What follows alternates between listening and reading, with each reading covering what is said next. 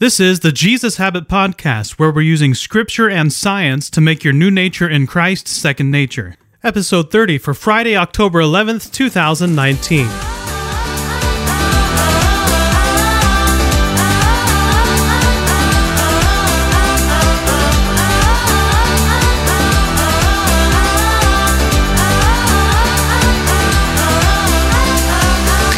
Our big idea: the promise only becomes a reality for those who are diligent to the very end.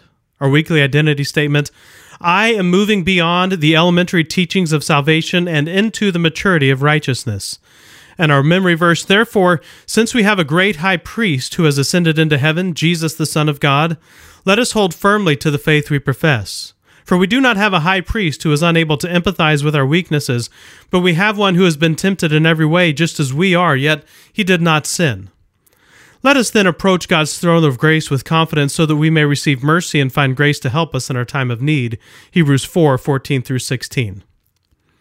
Perfection. What a dangerous word to misunderstand.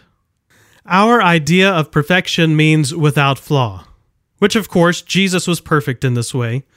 But in our world, this is something that doesn't exist. Nothing is perfect. Everything and everyone has a flaw. And the pursuit of this kind of perfection has left many people discouraged, if not devastated. Achieving perfection is a myth. You and I will never be able to live a perfect day, let alone a perfect life, and that isn't the point. As we have discussed a few times now, this word perfection is a nautical term that means having everything necessary for the journey. It doesn't mean a ship is perfectly built. It means it is completely outfitted for the voyage. So when the author starts talking about perfection here, that's the idea we need to think about. When he says, if perfection could have been attained through the Levitical priesthood, why is there still a need for another priest to come, one in the order of Melchizedek?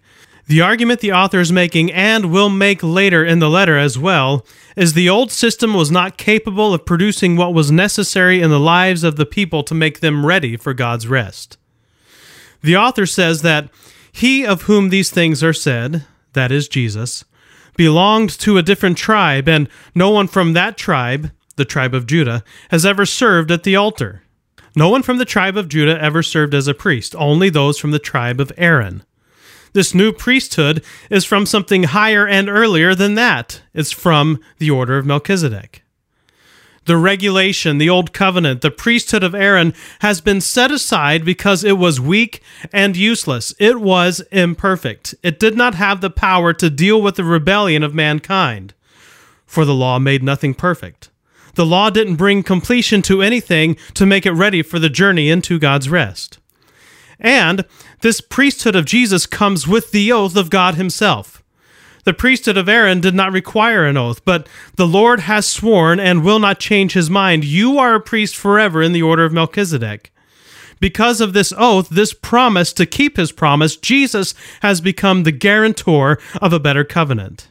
That word guarantor is only used here in the New Testament.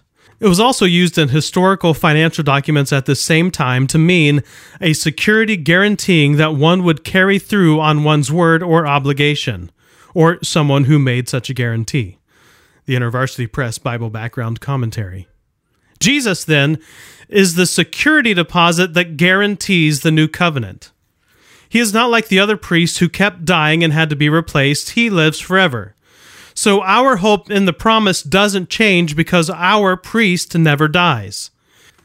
The old covenant appointed men who were weak, but through the oath God made, he appointed his son, Jesus, as the great eternal high priest, and he is perfect forever.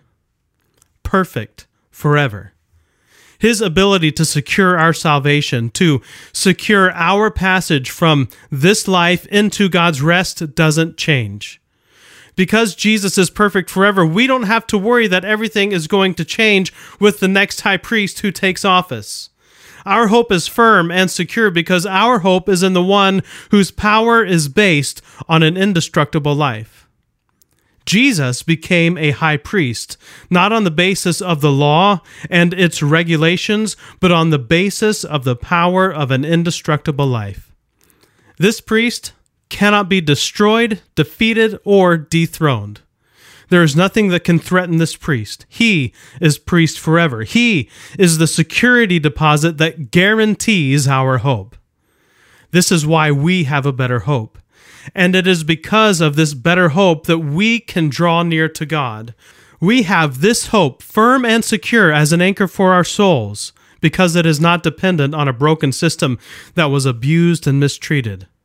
It is not secured by our ability to live up to some standard of perfection that is impossible. It is secured by the indestructible life of Jesus, who enters behind the curtain and takes our security deposit right into the bank himself. No mail-in orders, no CODs, just Jesus. And he is there with his indestructible life, making the case for you and for me. www.thejesushabit.com